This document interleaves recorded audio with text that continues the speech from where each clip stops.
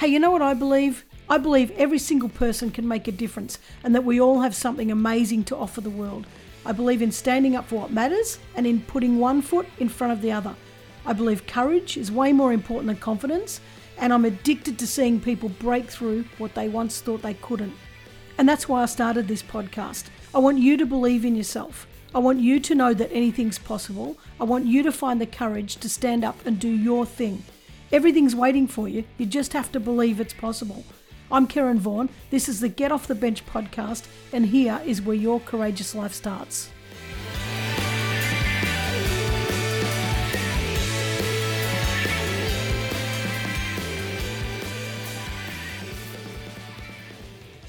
Hey guys, and welcome back to another week of the Get Off the Bench podcast. Wow, we're in our mid-30s now, and I'm absolutely loving this, and I'm really appreciate all your support. I love that you stick with me. I love that you're coming on people's journeys and sharing their stories and listening to all the things they've done. It's just absolutely amazing. And I really hope it is inspiring you to think about what is that thing I really want to get off the bench and actually start backing yourself. You know, And I was talking to somebody the other day and they said, but I'm so scared. I don't want to take the big leap. I'm scared that if I just leave my job and jump into this, you know, what if I fail? And I understand that, because she was saying that I need the money. You know, I can't just have no job. I can't just have no income just on a whim that it might work. And I get that. So, you know, how about thinking about, well, could I start it as a side hustle? Could I just start putting one foot forward, you know, one foot in front of the other in my spare time? And I know we don't all have spare time, but if something's that important to you, you can make the spare time and just start doing it bit by bit and watch it grow. You know, I mean, that's how I've started most things. That's how a lot of people I know start things. You don't have to do the big jump. Now, today, if you have been thinking about writing a book, or if you're a writer, just love writing, and you wanted to start a blog, or, you know, anything like that, you want to submit articles to magazines, today's guest is exactly who you need to hear. She's gotten off the bench so many times in all of these areas, but it's her today. What I'm going to focus on is her book writing and her most recent book. So let me tell you about her and stick with it and listen to it. I hope you get inspired to start writing. Let me introduce her. So Sue Smethurst is an award-winning journalist who has written for Australia's biggest and most respected titles, including the Australian Women's Weekly, the Weekend Australian Magazine, The Age Good Weekend, New Idea, Woman's Day, the Herald Sun, Australian House and Garden, the Victorian RSL's Mufti magazine, and in the UK, Woman's Own and Chat. Her career has taken her around the globe, interviewing a who's who of celebrities, newsmakers, colourful identities, sports stars and politicians. In addition to her editorial career, Sue has worked on and off camera with The Current Affair and Sunrise, and spent 5 years as a weekly commentator with Neil Mitchell on 3AW. Sue is a best-selling author with book sales in excess of 100,000 copies, specialising in non-fiction. Her first books, the Clothesline Diet series, were published by Pan Macmillan in Australia and Harlequin in the United States. In 2015, she won a prestigious Sassy Award for her book called Behind Closed Doors, published by Simon & Schuster, which was also a finalist in the 2016 Davitt Awards. The highly acclaimed book Blood on the Rosary was published by Simon & Schuster in 2018, followed by the epic Australian outback memoir A Diamond in the Dust, which was also published in Germany in 2020. Sue's most recent book, The Freedom Circus, published by Penguin Random House in 2020, is a deeply personal story of how her husband's grandparents used the cover of a Polish circus to escape the Nazis. Wow. Welcome, Sue. Hi, Karen. It's so good to be with you. Oh, thank you. Well, it's good to be with you too. Sue, I tell you what, I saw you, what was it, nearly 2 weeks ago. You did a talk for the La Trobe Libraries on your new book, The Freedom Circus, which I just mentioned, and you had me in tears. I try not to make people cry, Karen. It's not a happy trait, but no, look, it is. I mean, I'll take that as a compliment. Thank you. It's a very emotional book, and it was a very emotional time writing it, and it was a very, very challenging book to write for a whole lot of reasons, which I'm sure we'll get into. But it's lovely. I'm very grateful that it's now on the shelf and that it's out there, and we got there in the end. There were lots and lots of times when I thought I'm never ever going to finish writing this thing, but we did. So it's a huge relief and a great joy to see it on the shelf. And that night that you spoke about was quite remarkable for me, because my cousin-in-law joined us from Israel, which was a lovely surprise. I didn't know he was going to be joining us. And there was also another family online watching that night who contacted me afterwards, because they have a very, very similar story. And in fact, their father was a part of the circus too. And they're a family from Morwell, of all things, just down the road from where I grew up. So I'm looking forward to connecting with them. And their father is actually in some of the photos that we have in the book, and we weren't able to identify these particular people. So that was such a joy to be able to do that. Totally unexpected, but really, really wonderful experience. That was that elderly couple that was sitting there. Yes, that's right. And they sort of made themselves known, and then afterwards sent me emails saying, well, we're in your book. Our dad is actually in your book. And I thought, oh my goodness, of all of the, everything is an opportunity. You never know when you're speaking to someone or what might come of it. And that was completely mind-blowing. So I'm very, very much looking forward to having a cup of coffee with them in Gippsland sometime in the next week or so, I hope. How fantastic. Yeah, I noticed that they were super immersed in that your story, and they were the ones that mentioned about the Africa. Yeah, Africa. That's you didn't right. talk about the circus in Africa. Yes. Yeah, that was a bit of a confusing point, but then I started to think they know more about this than we realise. And they sure did. They sure did. And their father was a performer too. So it's really lovely to be able to put the dots together and identify someone that we didn't know about, and I'm looking forward to hearing their story. Geez, it's a small world, isn't it? It sure is. Oh. And I agree with you. You just open your mouth, you say things and you tell people about stuff, you ask questions, and it's unbelievable what you find out. It's incredible. The stories that I have been told since, particularly in relation to Holocaust survivors, since the book was published, I've really, some of them are just so profoundly moving stories that people have shared with me, which has been really, really beautiful. But I guess reiterates to me that there are still so many stories from that era to be told. And Australia has a very rich and deep connection to the Holocaust, because we have a very strong Jewish culture and so many stories here still to tell. I know. I remember going to the Jewish, the Holocaust Museum in Elsternwick. Yes. And I just like all the photos everywhere. Every single one of those faces would have their own interpretation and their own story to tell. And my heart broke. I just to think that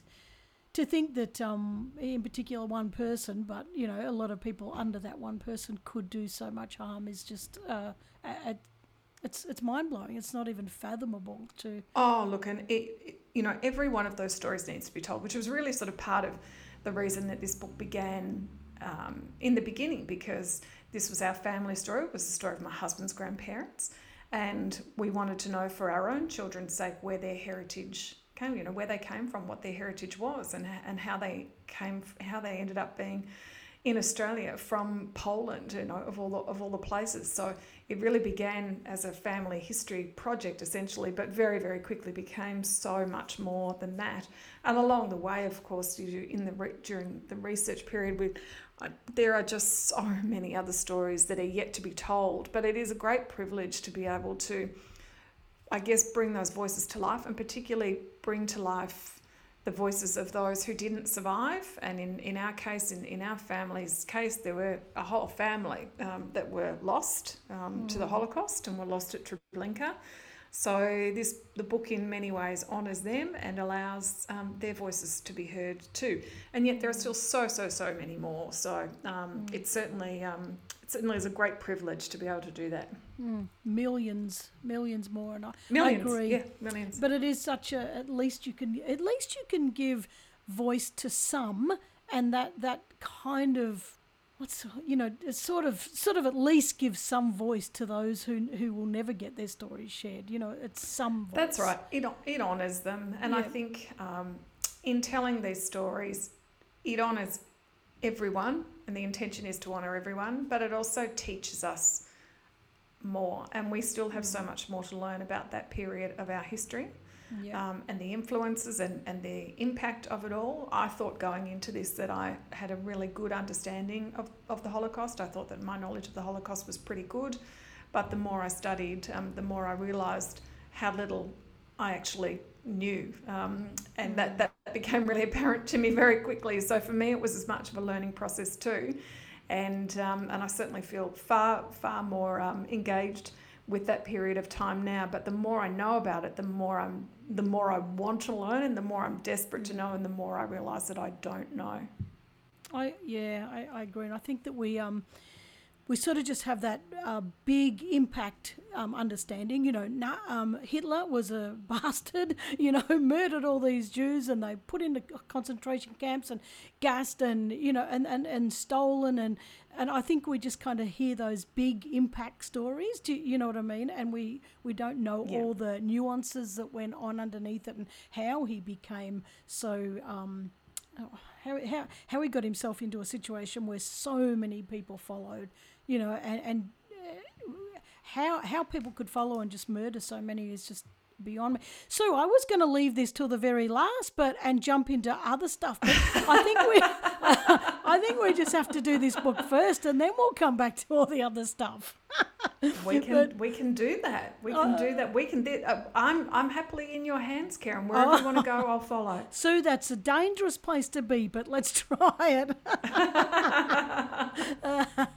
Well, I was, I'm sort of curious. So I do want to talk about your, some on a lighter note, some of the stories you've done with some of the magazines around the world. But I also want to talk about a couple of the books. Well, you've done a few other books, but there's two in particular I just wanted to touch up on. But we'll do that late at the end. But this book, the Freedom Circus. So we've sort of talked all about the Holocaust, and well, not really.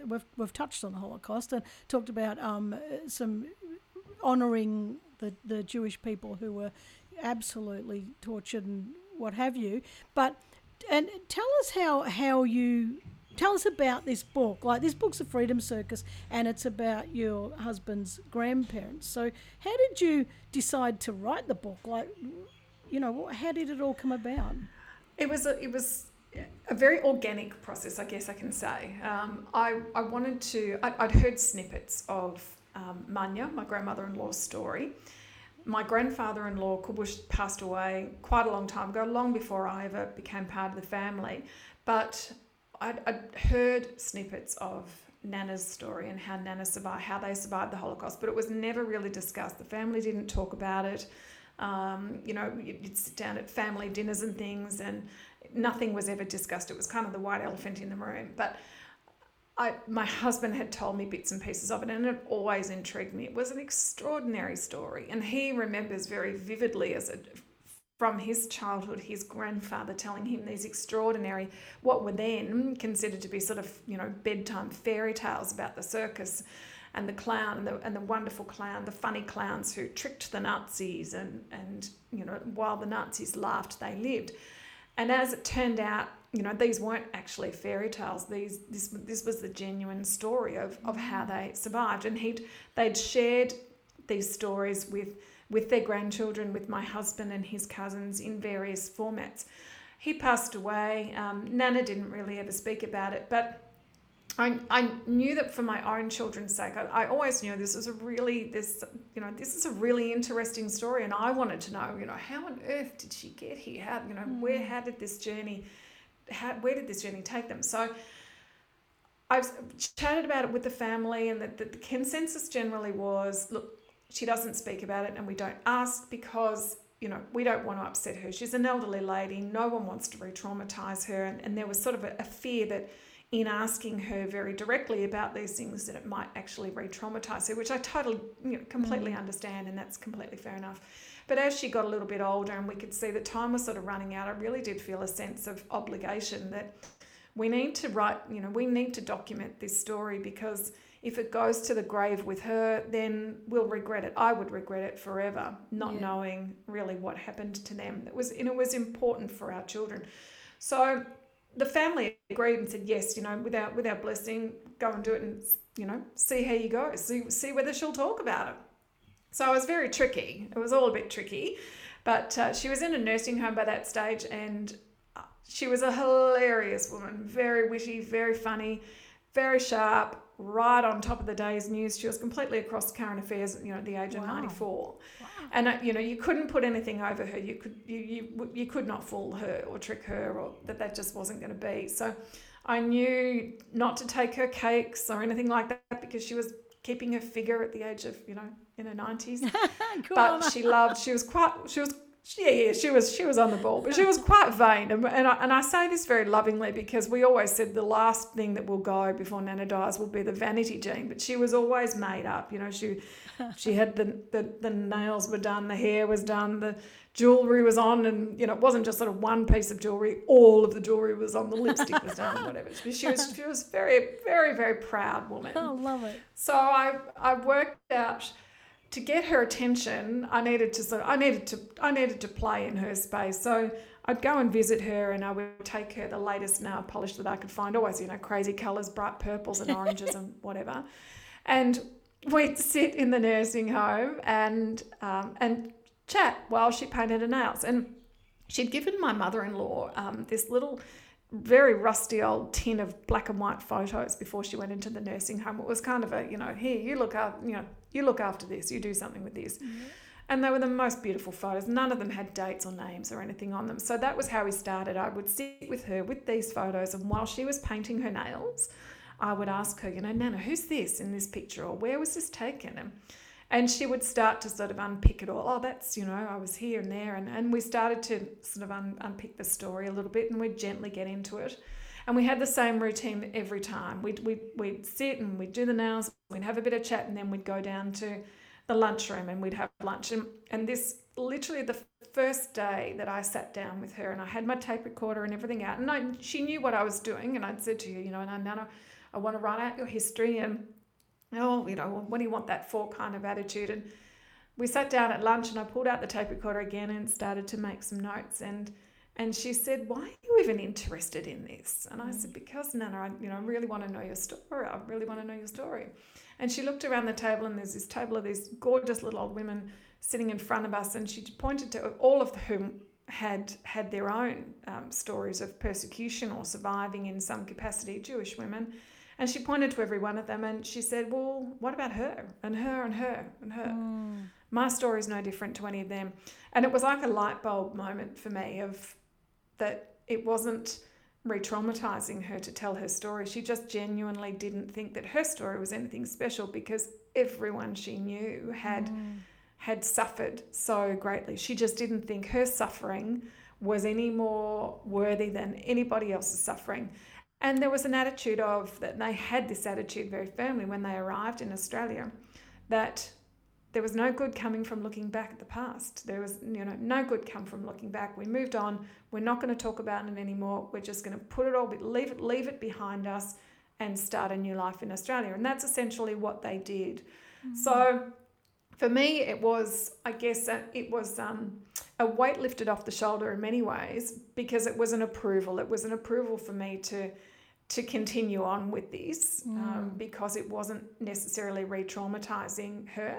Yeah. She just didn't think the story was worthy of being told. So that was kind of really quite a pivotal moment for me to know that, okay, I'm good to do this, and I've got her blessing to do it, and now we know why. But then, of course, we were running out of time, so it really was a case of try and get as much down as much of the story as you possibly can before she passes away. And that was how it really began. But it still began, it was still at that stage very much a family history project. But she passed away, and life goes on, kids and work and writing books and everything's really busy. But I had this folder sitting on my desk where it had sat for a very, very long time. And whenever I got the chance, I'd try and do a little bit more research and put some sort of flesh on the bones of the skeleton. I had the skeleton story from her, but I needed a lot more to really understand it. The more I began researching and really researching quite deeply, trying to find what happened to her family. Where did they live? What happened to all of them? Who were they? That's when it became apparent to me, actually, this story is much, much bigger than anything that I ever imagined it would be. And I really wanted to write it as a book. So I was very, very fortunate that Penguin Random House said, yes, we think there's a story in there too, go and do it. But I missed every deadline. It took so long. The research was so hard. It was, I don't speak Polish. Most of the documents and things that I needed were destroyed during the war. Everything I needed was in a country a very, very long way away in a language that I didn't speak. So it had all sorts of challenges that come with it. And yes, my publisher was very, very kind and very patient and very forgiving. But eventually we got there in the end, and it is an extraordinary story, and it is a story that should have been told. So yeah. I'm very, very pleased in the end that it's there. Oh, how long did it take you? Actual writing 2 years, but 5 years of research. So I really couldn't start writing it until I had the whole story in place, and that took a lot of work. And then we were still, I was really still researching every day right up until I virtually finished the book, till I sort of knew where I was going with it all.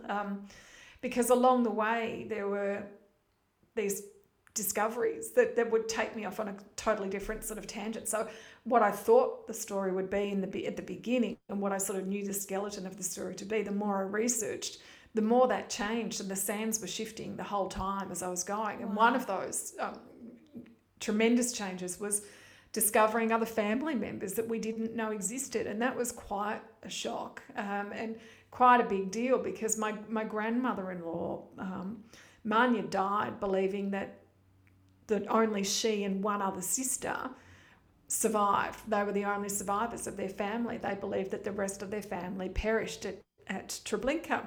Yeah. But in the research, we actually found that wasn't true. 2 brothers also survived. One went to the United States and one went to Israel. Neither of them knew that any other family members survived too. So they all lived independently, not knowing that any of the others survived. It was extraordinary and incredibly, emotional and challenging, all those things. But the brother who lived in the United States moved to Israel to retire in his latter years as an elderly gentleman. And the 2 brothers lived around about a half-hour drive from one another in Israel, not ever knowing of the other's existence. So it really was, it really did present a lot of challenges along the way. So suddenly, during the process of writing Nana and Pop's story, we were dealing with a new family that we didn't know, who were also equally as stunned at the other end of the phone. It's quite challenging and quite profound to ring someone and say, we think we might be related to you. And they were very, very, very emotional about it. So there was lots of layers happening as I was trying to, do the actual physical writing of this book. There was a whole lot of stuff happening behind the scenes as well that kept sort of moving the parameters of where I was going with it and how the story would be. Wow. And those two brothers never met each other. They died before. Never met each other. Never knew that the other existed. And one of the brothers had searched for quite a long time to try and find family members. At the end of the war, he'd been in a Russian camp and he made his way back to Warsaw, where the family was. Yeah.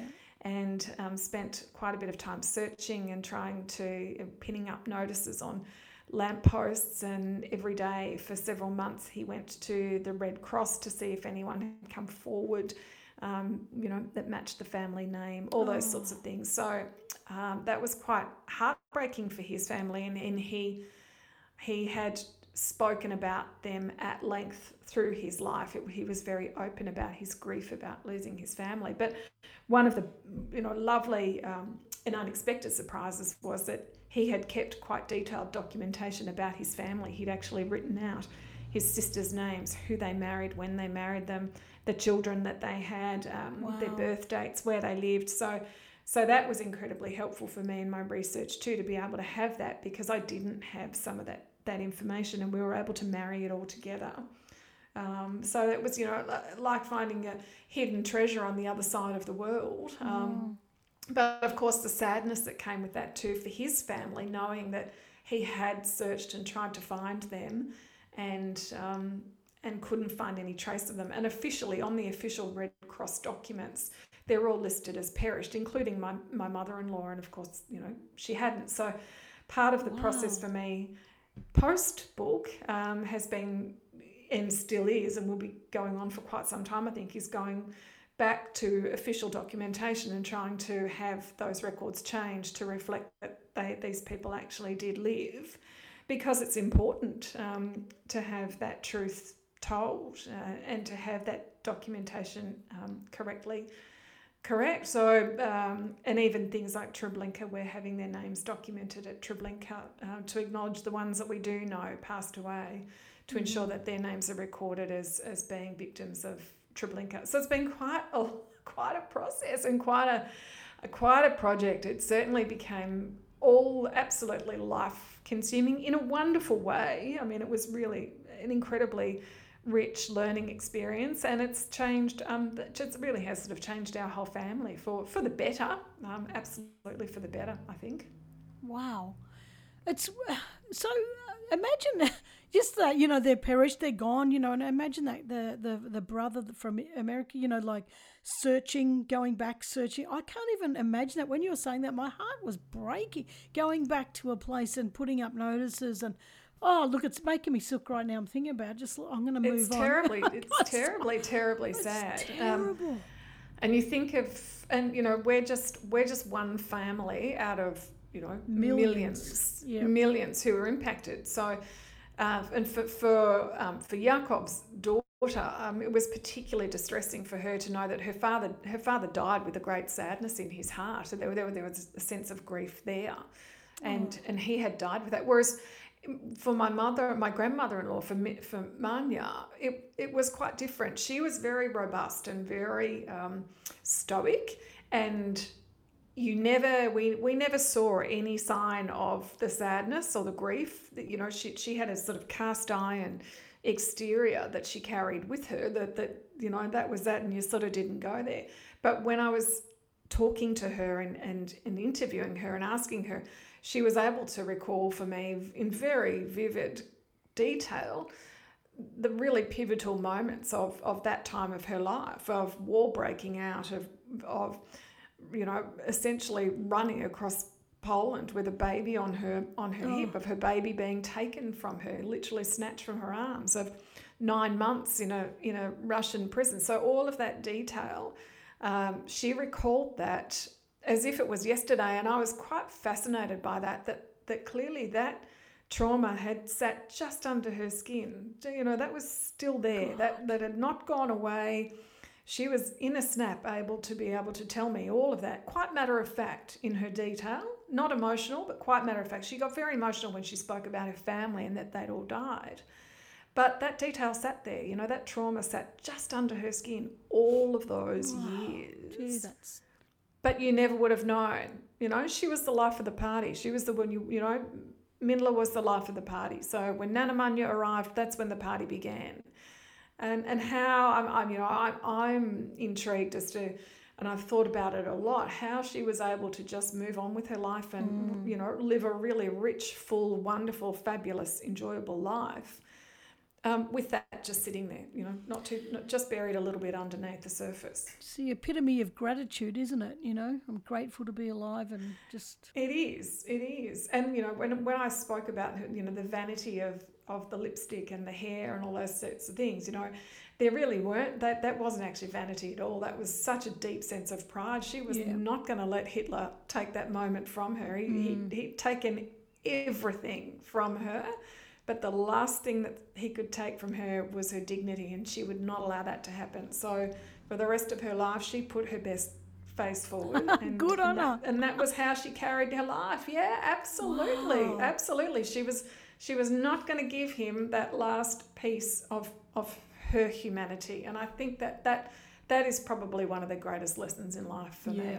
Yeah, that's, oh, wow. So when your grandmother and grandfather-in-law, so this is your husband's grandparents, how did their story start? Like, did they meet before the war or after the war? Or during, or how did... So they met before the war. He was a very famous Polish clown with the Circus Staniewski. So the Circus Staniewski was enormous at that time. This was in the mid-1930s. It was the toast of Europe. They had a beautiful circus auditorium building in the middle of Warsaw, and Warsaw at that stage was a really beautiful European city. It was known as the Paris of the North. Wow. It was really quite spectacular, and the Circus Staniewski had this wonderful building in the middle of Warsaw, and they entertained, the hoi polloi, I guess you could say. It was the politicians and the wealthy people, and it was the place to be and the place to be seen. And he was one of the clowns for this circus. She was very poor. Her family were and his family was poor too. He ran away from home at 14 to join the circus because it offered a better life for him.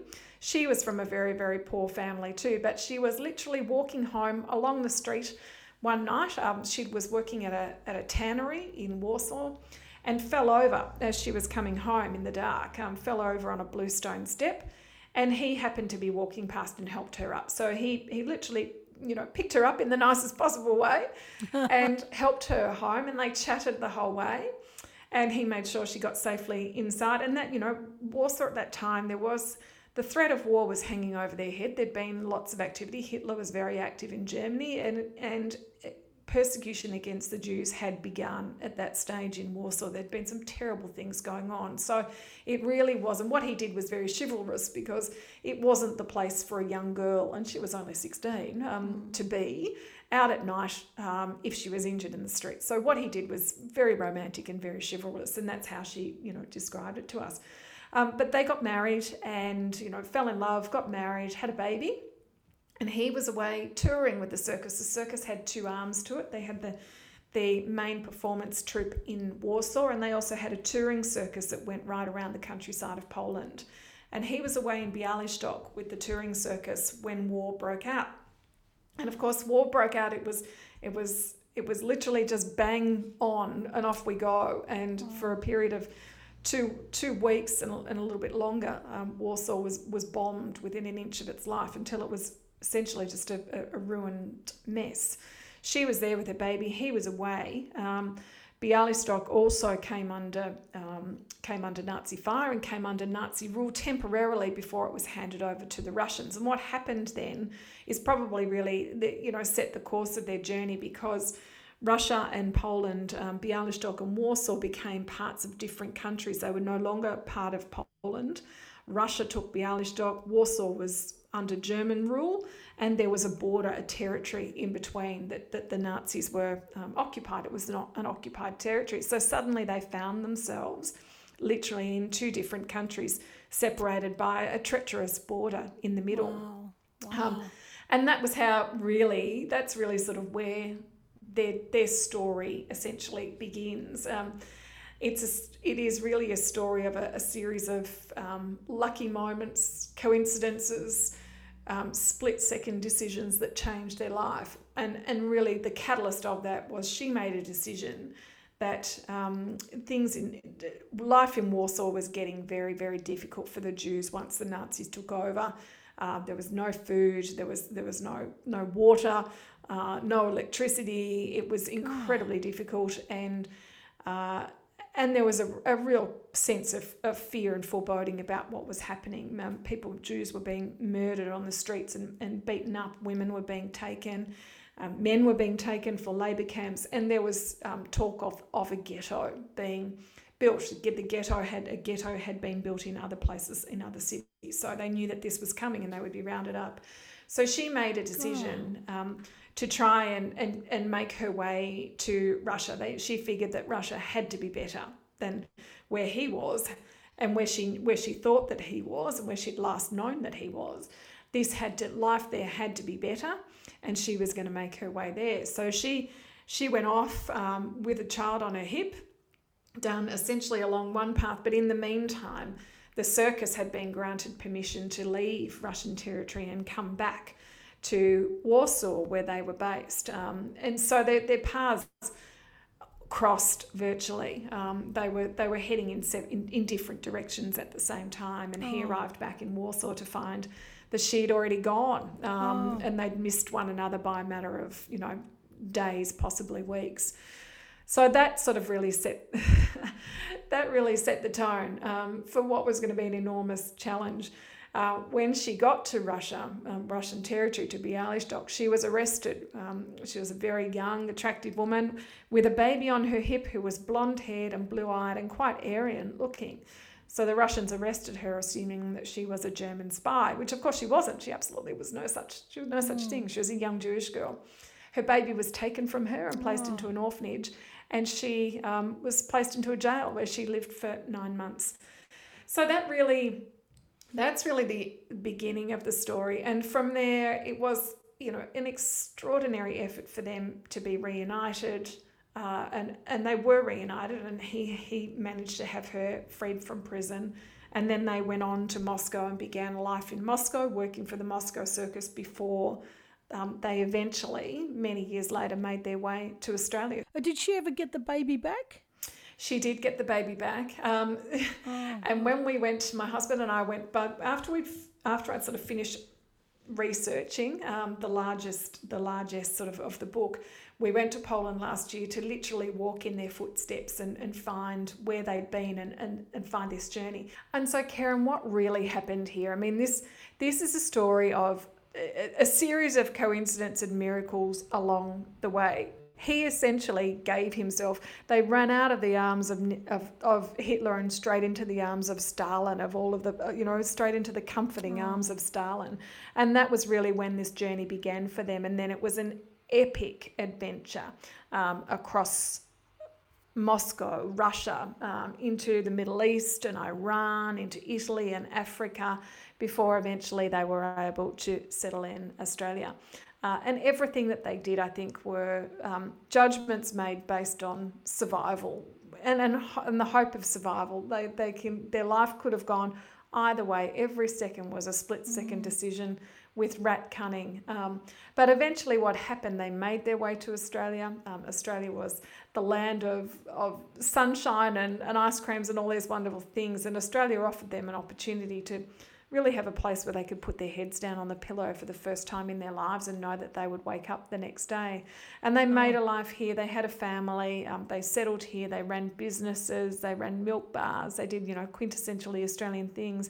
And my grandfather had the opportunity, or grandfather-in-law had the opportunity in his later years to audition for a role on the Channel 9 Tarax show, which was a very, very popular show in the 1950s and 60s. Yeah, lots of people remember it. Joffa Boy.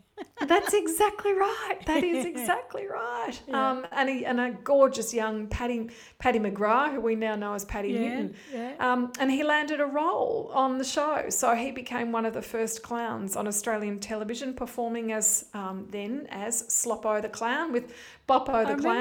They were Sloppo and Boppo the Clown. And he was able to, pick up his circus career all those years later.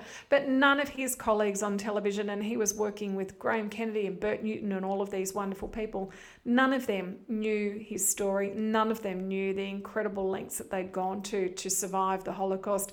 And none of them knew the sadness that they'd left behind them when they arrived here, this incredible burden of sadness that they carried, which is really quite extraordinary. But I do have to share with you one of the loveliest and funniest things out of this whole story for us.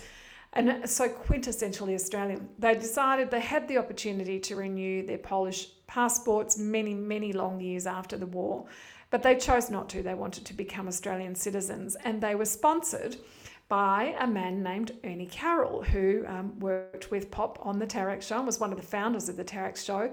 But of course, we would know Ernie Carroll now as Ozzy the Ostrich. So I don't think you get anything more Australian than having Ozzy Ostrich sponsor you. Isn't that beautiful? Well, maybe Dickie Nee. But maybe, yeah. I know. But it's such a beautiful, lovely, happy touch to what really was an incredible life story.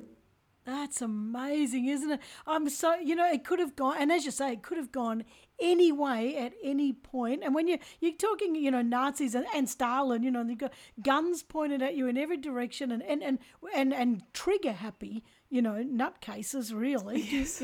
It's, my God.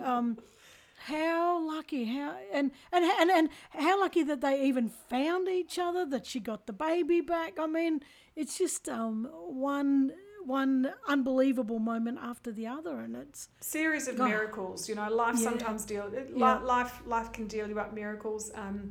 They were lucky, and they considered themselves very, very lucky too, and that was how they lived their life, with a real sense of absolute gratitude for everything that they had, and that they'd been able to have, that so many others didn't have. It really is true, isn't it? It's your attitude that makes or break your life, doesn't it? Makes or breaks it. It's completely. Yeah. Wow, what a story. Well, I remember just when I first saw it was a few weeks ago when I first saw the book. I can't remember it was on LinkedIn. And I was like, wow. And then of course I said, Sue, I want you. I was like, wow, that's amazing. Not that I think that any less of any of your other stories, but it's just that whole, God, we just can't imagine. And all those, like I said before, we hear all the high impact stuff, from the Nazis, and just those little intricate stories and details are really, they're the things that make you think and wonder. But anyway, that's just awesome. And so you've written a stack of other books, which I read out before, but there's a couple of others that, actually I want to ask you, how do you determine which books you're going to write? Like, you've written some, about specific people. Like, how do you, and there's a million stories out there, how do these ones get your attention to write I think about? they come organically, in the sense that I've been very fortunate with the books that I've written and the stories that I've done. They've always come to me usually, if in the first instance as a story, and it's generally when I'm writing that story for whoever it might be, mostly Woman's Weekly or whatnot, that I'll be doing that story and thinking, there's so much more to this that I can't possibly fit into a 2,000 or 3,000 word piece, and some of those in this, the books that I have written, those stories have stayed with me for a long time afterwards, and usually it's women, all of them. Have had some sort of profound impact on me, and I just haven't quite been able to shake their story, and I've felt that there was so much more to this that we needed to get to. So that's how they've begun, each of them, and they've each come along at a time when their stories are relevant and poignant and for the times that we're in, and that's how they've all begun. And each of the women that I've written about and each of the stories that I've done have had a profound impact on me, and I'm very privileged that those women have allowed me to tell their story, and for them it's been quite a cathartic experience to be able to share their stories very publicly for the first time. So I feel it's a great privilege to be able to tell someone's story and delve into their life and have that level of trust with someone else that they will tell your story the right way. It's I was going to ask you that. Have you been obsessed? Like, are you saying they impacted you? But have you, like, there's a couple I'm thinking of. Blood on the Rosary and Behind Closed Doors, in particular. Those two. I mean, I'm not. They're all great, but those two are profoundly disturbing. And did you become obsessed while writing those, and just like sleepless nights and just like I Not need to to that play extreme. detective. I think I you're would. right there. It's the there's a detective element, and there's probably, I think, with all of them, or particularly those two, not so much a diamond in the dust, but with those two, there's a sense of justice that hasn't been served. So in each of those stories and each of those women, I felt when I spoke with them that there was this, that justice just had not been served in any way, shape or form for these women. So the only way that we were going to do that was to try and get their story out in a much bigger, broader capacity and really try to shine a spotlight on the issues. And the issues that you're talking about in particular are issues of abuse and sexual abuse and family abuse, domestic violence, and clergy abuse. So they're pretty heavy topics, but the women themselves I have found to be incredibly inspirational in their pursuit of justice. So I feel to some extent that I'm the vehicle that's allowed them and enabled them to get their story told and to hopefully inspire and encourage other people as well, because ultimately that's what these stories are all about.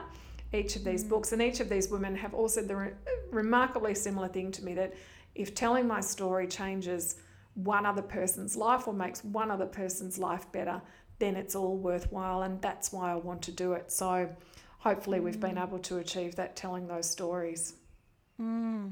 Yeah, I agree. There's going to be people listening to this that are avid readers. I'm a terrible reader, but I have to replay the movie in my head while I'm reading. I'm terrible, but as an author, I shouldn't say that. But anyway, I'm a terrible reader. But there will be people who are who devour books, and I know those people. And they're going to be like, oh, what are these books? Tell me, because they might not have been books they've seen before. So do you want to just give a quick synopsis on Blood on the Rosary and Behind Closed Doors? Because I reckon people are going to, if they haven't heard of them, they're going to want them. So Behind Closed Doors, we'll start there because that was really the sort of catalyst in this particular genre that I've been writing. But Blood on the Rosary, Behind Closed Doors is the story of a girl we'll call Catherine X. We've called her Catherine X in the book. Her name's not publicly known, but she was a survivor of 4 decades of abuse at the hands of her father. She had multiple children to him. She was essentially his prisoner. She was effectively kept a prisoner in her own home, and it is the worst known case of sexual abuse and family abuse known in this country.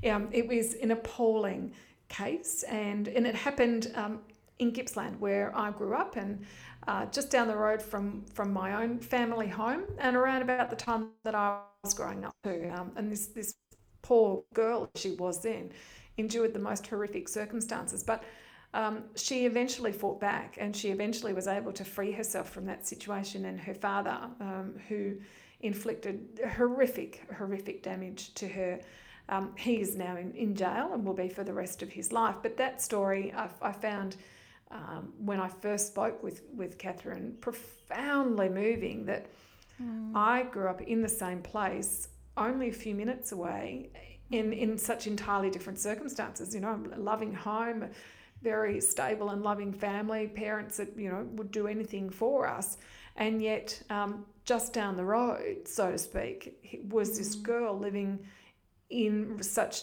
entirely different circumstances. And I found the story intriguing, that we really don't know what goes on behind our next door neighbour's closed doors, and people didn't know, and yet now they do. I've had a lot of people come to me since and say, oh, we always thought something odd was going on there. Well, no one ever stepped in to save her, and there was a real sense of justice with her eventually, because she was right. She had been telling authorities. She'd had a very troubled life. She'd managed to escape from her father several times and had told authorities about her, but she was portrayed as a liar, as a thief. She was absolutely downcast, and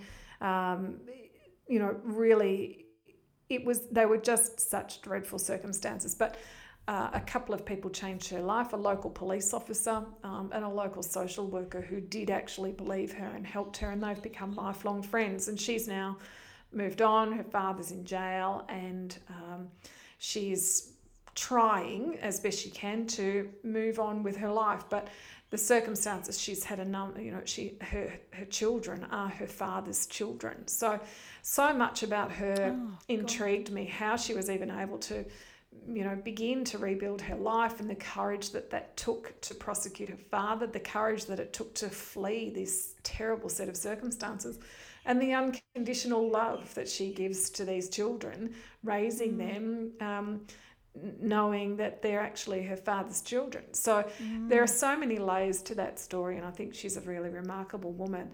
Similarly, Blood on the Rosary came to me sort of in a similar sort of sense. It's the story of Margaret Harrod, a nun who spent many, many, many years fighting the Catholic Church to bring a pedophile priest to justice, and that priest happened to be her twin brother. Now, try and wrap your head around that. You kind of can't begin to imagine. And Margaret and her brother were peas in a pod growing up. They were twins, inseparable.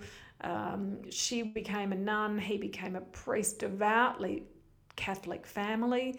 They were the apple of their parents' eye when they both joined the order.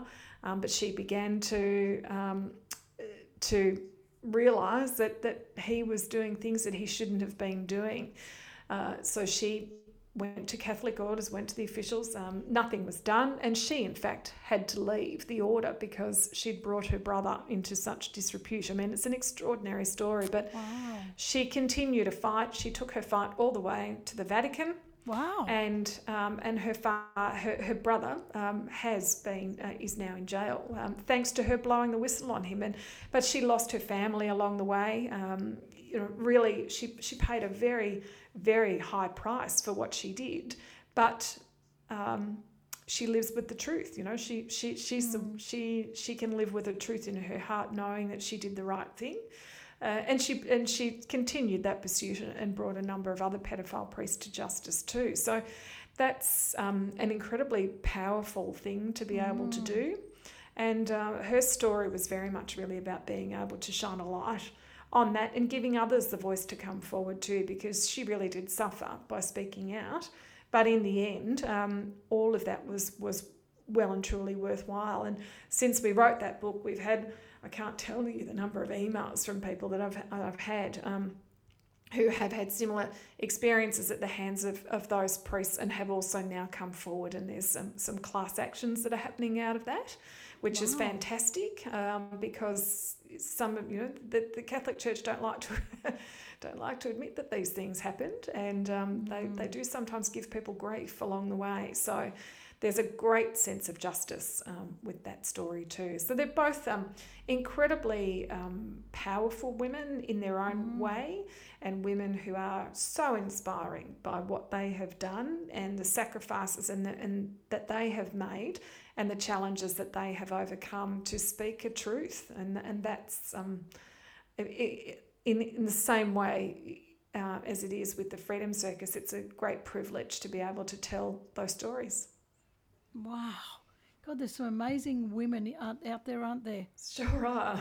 So those books, I think, all of them, but, I just wanted to highlight them because I want people to know they exist, because, that their stories deserve to be read. I wanted to touch on your journalism just for a minute, because I was going to ask you that at the very start, but we launched it. We've gone the wrong way. It's okay. We can do this however we like. We can do whatever we want. When you were, I won't even go into your whole story about why you became a journalist, but when you've worked for the Women's Weekly and New Idea and a lot of all these, women's magazines that, we just love to pick up and read all the stories and everything else. And you will have met some, amazing people, but you would have met some, what's the word I'm thinking? I actually said it in the start. Well, that's where we're going. Wasn't shonky. Colourful. That was it. Colourful identities. Colourful's such a good word, isn't it? It's a word for all occasions, colourful. It gets us through a lot of things without litigation. Indeed it does. I have met some very colourful people. Some that some that are charming and colourful, some that are not so charming and colourful at the same time, because you can be both. You can absolutely be both.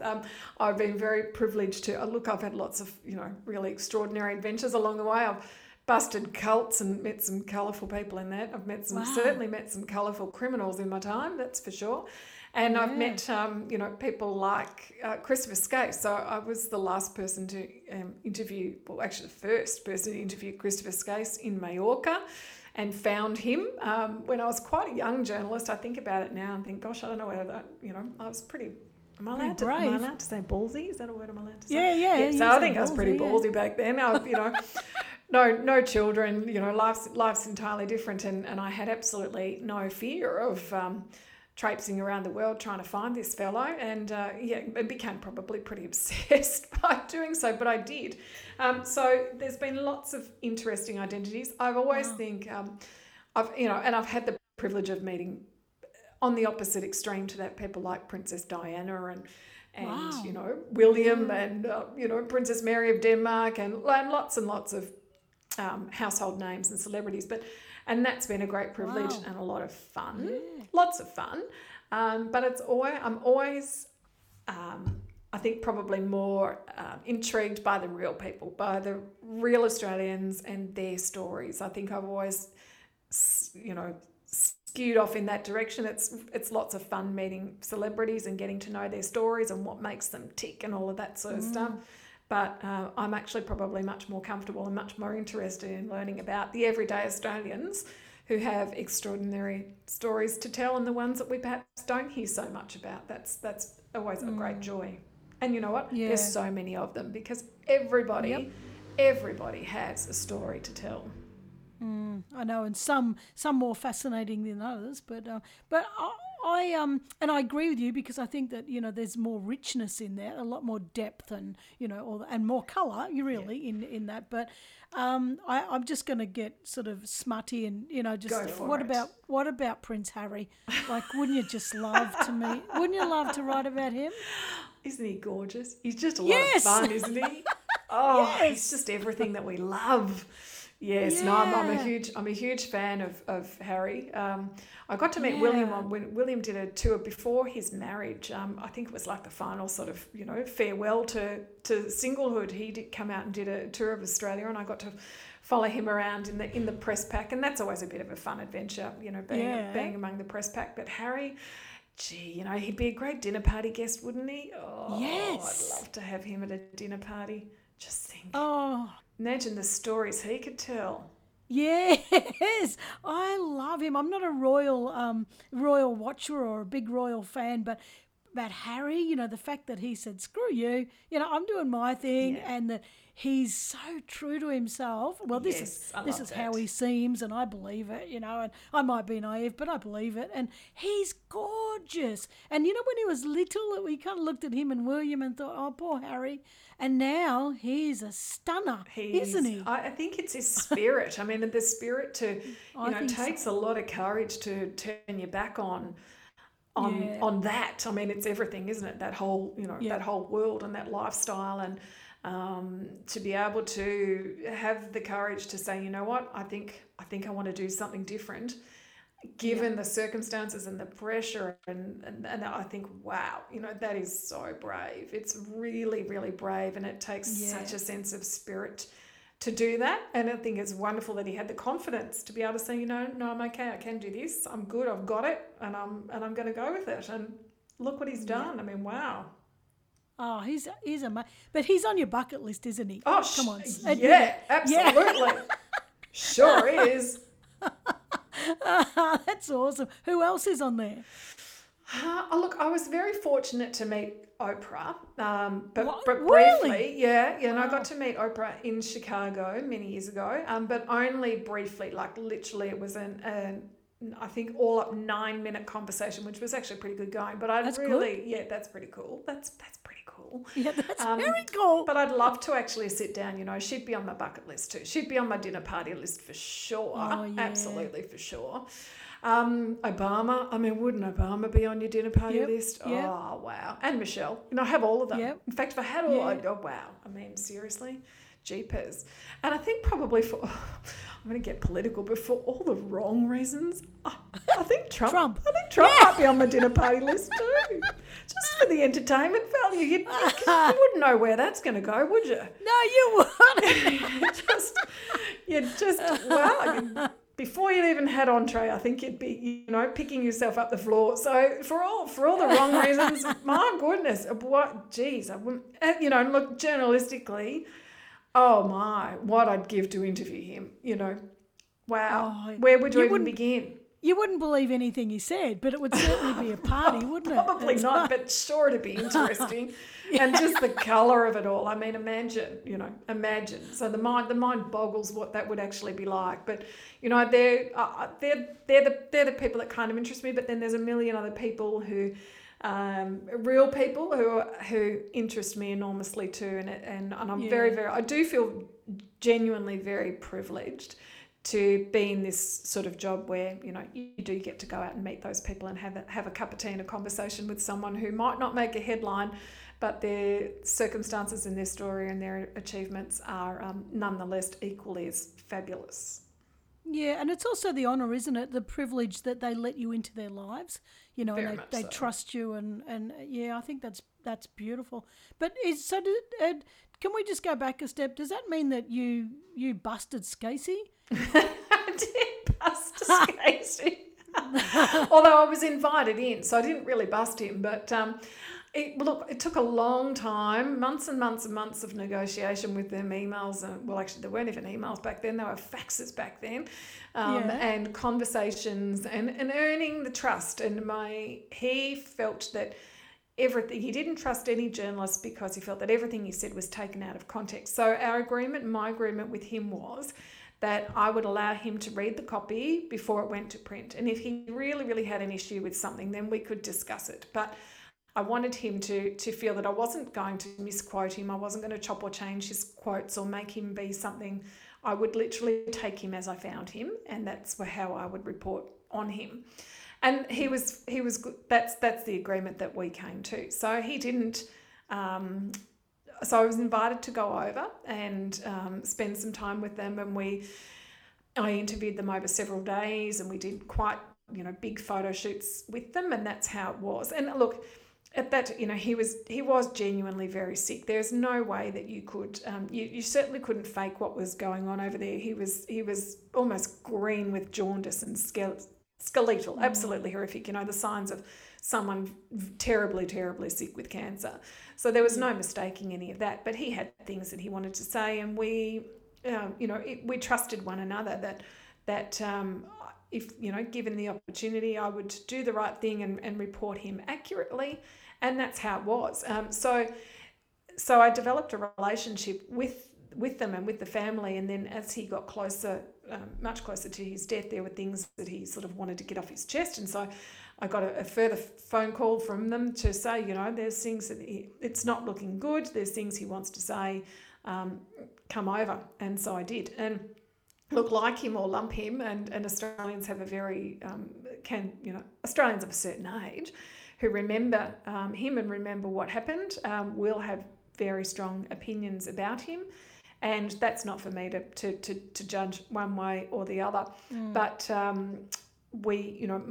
role really was to present what was happening over there and to actually sort of physically see them face to face and write about what their life was doing over there, and that's what we did. And those stories were instrumental at the time, headline stories, and it certainly annoyed the government and particularly Amanda Vanstone at that point, that the government had spent a lot of money and a lot of time trying to find him with no trace. And a journalist from New Idea waltzed on over to Majorca and was sitting down having cups of tea with them. So that certainly didn't go down very, very well, I've got to say. That's funny. But that's life, isn't it? I'll carry that badge of honour for a while. That's great. I literally, this is sort of the craziness of the career that I've had. I literally came back from Majorca, wrote the story, went to press, and then within 2 days I was on my way to Maui because at exactly the same time, a very big story was breaking out of Moe, and that was the murder of toddler Jaden Lesky, which, some of us will remember. Again, people of a certain age will remember the tragic murder of Jaden Lesky. So that's, that was the fun. And these were very heady days. This was back in the day. I haven't written for New Idea for a very long time. It's a very, very different magazine to the magazine that I was certainly involved with. But, these were the heady days of magazines, long before sort of the internet took over everything. And we literally did do our own stories. I would turn up to work some days and I might be off to, Mallorca in the afternoon, or on one occasion I was off to Paris to interview Tina Arena. So I'd turn up for work and get the notice that, this interview's going ahead, go home and get your bag and get yourself off to the airport. And so off we'd go. Wow. And they were really wild adventures. I had a lot of fun interviewing Kylie Minogue in Barbados when she was doing some things over there, and went to Japan to do some things with Olivia Newton-John when she was on tour in Japan. So there's been a lot of really, really fun experiences. And I feel a bit sad for the younger journalists these days that probably won't get those opportunities to do that. And certainly in the time of COVID, no one's had the opportunity to do anything quite like that. It's a very, very different world. But I look back at it really, really fondly and think that I was very fortunate to come through that era of what probably are the golden years of Australian journalism. Yeah. Oh, wow. God, you had me holding my breath there for all of them. The Freedom Circus, the other two books. It's like, Scacey. I'm like, I'd love to, I would have, I'd love to have Scacey at a dinner party too, just quietly. That's never going to happen. But, there's a lot of had him for 2 days. I had him for a couple of days. Yes, I did. And he was exceptionally good and fascinating company, really, really interesting company, very charismatic man. That just was his nature. But, maybe there's a few more stories there that he perhaps could have told too. Who knows? We won't know now, but no. Voices from the grave. Wow, what a colourful life, yes. Colourful, yes. Yeah. You're not calling me a colourful character, I'm not calling you a character. I'm saying you've had a colourful life. No, I think you're gorgeous. I think you're just a beautiful person. You know what? You while you're out doing some of these stories that some people call gutter trash, depending on what they are. I mean, they're not really, but sometimes some of those magazines can do that. Look, don't apologise for that. I mean, this era of journalism, and certainly magazines like New Idea and Woman's Day, I mean, they really are dreadful. I can say that quite profoundly. They are not the magazines that I worked on, and back. I was working on New Idea, 10 years ago now. So, actually more than that. It's been a lot longer than that since I left New Idea, and I've been for a long time working with Women's Weekly and freelancing, writing for Women's Weekly and magazines like Good Weekend and the Weekend Australian magazine, which I really, really love. But, those magazines, the New Ideas and the Women's Days of the world, I think these days they're probably to be treated as entertainment and a sense of escapism, and certainly not my cup of tea to write for them, but for a lot of people they do provide entertainment, and they do provide a momentary escape from all of our own troubles in life. So they've got for those people who love reading them, and there are still millions and millions of people that read them every week.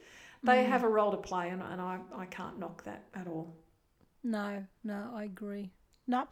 Wow. Anyway, you've gotten off the bench like many, many, many times, and I just absolutely love it.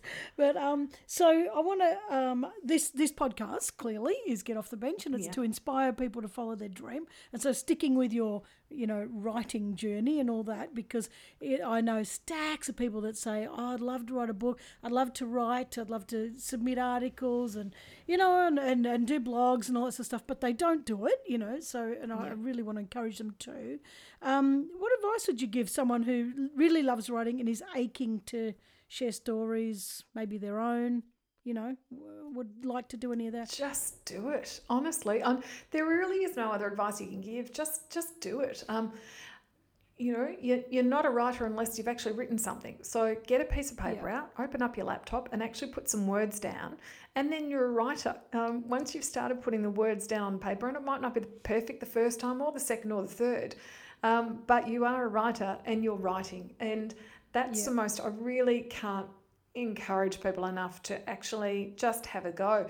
And I think one of the wonderful things about this year, social media and the new outlets that we have to share stories, some people don't particularly like it, but I think these days it really does give everybody an opportunity to have their voice heard, which is a really fantastic thing. And there are so many platforms now you can use to have your voice heard on your writing seen and your stories told.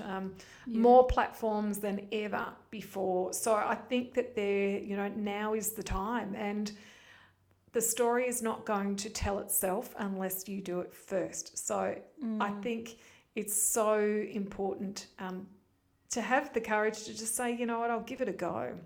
And also to ask for help. If you've written something and you'd like someone to look at it, ask. I don't know any journalist who says no. So I get people who come to me all the time and say, I've got an idea for this, and I will always take the time to help them in any way that I can, because I had that help when I started out too. So I'm a big believer in putting the ladder down, not pulling the ladder up. Put the ladder down and help people to get on the rung and help them with that journey. And there are, even resources like your local library.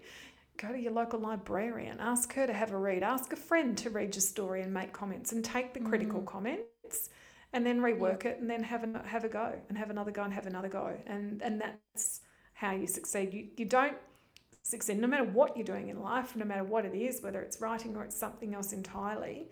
The dream doesn't happen if you don't make it happen. You actually have to take the first step, and then the second, and they might be very small steps to begin with. But that's how you make it happen, because no one else will make it happen for you. And that's something that I live my life by, even right down to, a book like The Freedom Circus, which was incredibly challenging. And many, many days when I thought, oh, this is just too hard, I'm never going to be able to get to the end of this. You just, take a deep breath and say, okay, right, so what can I achieve today? What can I do today? And I make myself a little list, and I say, right, if I can find out this, or I can get this bit written, and then just keep moving forward. That's what you've got to do, because you get there in the end. Yep. And it's just taking a journey step by step, a journey in the direction that you're headed, and you'll eventually get there. It's, you're not going to get to Sydney from Melbourne if you still got your car in the car park, are you? That's exactly right. And, I'm always amazed. Everybody has networks and people that they know, and sometimes they're sitting right in front of you, and you don't realise it. But I do very firmly believe in asking for help. All someone can say is no, and you've lost nothing from it. So if they say no, move on to the next person. Ask the next person. Ask the local editor of the newspaper. Ask a local journalist. Write to your favourite journalist or your favourite author and say, hey, can you give me some tips? 9 times out of 10, they will write back and say, yeah, look, do this or this or this, or go and have a look at this website, or follow this person. And that's another step in your journey along the way. Yeah. Yep, I agree. And I like, start messy too, because nobody starts perfect, and nobody ends perfect, No, that's exactly how it goes. It's always messy. Everything's a work in progress. Yeah, and just start it. Just start. And good advice. Oh, well, I hope people take that advice, because the problem is everybody fears, like I can't ask because someone will think I'm stupid, or someone will judge my work. Nikki started writing blogs, and it was hell trying to get her to put the first one out. She's like, oh, what if people don't like it? What if no one reads it? I'm like, who cares? Just put it out. Just start the process. And finally it was like, publish, and she went and hid for a day. Like, whoa, I can't stand what people are going to say. I was like, oh, who cares? It's out there now. So too bad. I hear you. And I think, sometimes things just seem so overwhelmingly big. I mean, I know with this book, with The Freedom Circus, it was such an overwhelmingly big task that I did fear it for a long time. And that's why it probably took me so long in the end to write the book, because I was terrified that this story was bigger than anything that I'd ever encountered, and how on earth was I going to do this? There was so much research to be done, but you just have to chip away at it every single day, every day. And as a writer, I still, your book goes out to the world, and you've spent your life's work there on a page, and Some people will love it and some people will not. And that's okay. Doesn't matter. In the end, other people's opinions really don't matter. Well, I think it's the same with any artist, like any form of art. It comes from your soul, so you kind of like feel like you're bearing your soul. But at the end of the day, you're right. Some will like it, some will hate it, some will love it, whatever. But it's a creation that was never there before you put it there. So you're adding a bit of colour to the world, and you're adding lights to the world, and that's what counts, isn't it? Isn't it and doesn't it? Exactly. Absolutely. Yep. That wasn't very good English. Wholeheartedly. Yeah, exactly. Sounds good to me. Who cares? Yeah, that's it. Who cares? That's exactly right. Who cares? Yeah, who cares? Look, you should hear some. I listen back over some of my episodes when I'm editing, and I think, oh my God, did I really say that? Like one of them, I said, you're really interested in gender roles, and I meant to say gender, but I don't notice it until I'm editing, and I think, oh Jesus, I think I'm not cutting it out too bad. It's just absolutely. And look, I still look back at. If I read back over some of my work, I think, oh, I can't believe I wrote that. That's so awful. Who let that go? But at the time, you think it's the best thing in the world. So what? Yeah. So who cares? What? Who cares? You should hear my early songs that I wrote when I was younger. Geez, they're terrible. But you know what? It turned out that I can write good songs now. Yeah, so absolutely. It is what it is. It is. Yeah. It is. And you know what? I'd say that a lot, actually. It is what it is. And no one will take those steps for you. Just do it. And I think the world would be a better place if we really didn't worry about what other people think. I mean, you look at, social media and all those sorts of things, and it can be very consuming, and it can be incredibly challenging when people are critical or say horrible things or whatever. We need to develop that skin that says, you know what, whatever. It just doesn't matter to me. It really doesn't matter to me. It's not going to change my world what someone else thinks of me, or my writing for that matter. I might be a bit sniffy for a day, but Oh yeah, we all do that. We'll crack the shits. Absolutely, and that's okay. And that's okay. That's what chocolate's for. Yeah. I agree. And then it's just like, isn't it? It's like, you bitch. Yeah. And then it's like, stiff shit, and stay in your own lane and just get moving. Absolutely. Just get going. 3 Tim Tams and a glass of wine and you're over it. Solve the world's problems. You could over a Tim Tam. I love it. Yeah, I reckon too. Shit, I might suck on a lemon for a couple of days, but anyway, get on the Tim Tams. Get on the Tim Tams. That's exactly right. Well, so I have loved this. I loved these stories, and the depth and the richness is it's just exceptional. I'm just so glad that you're doing all this, and so glad that you're highlighting stories of people that would otherwise not be heard, or not be, these stories wouldn't be shared. So thank you for that.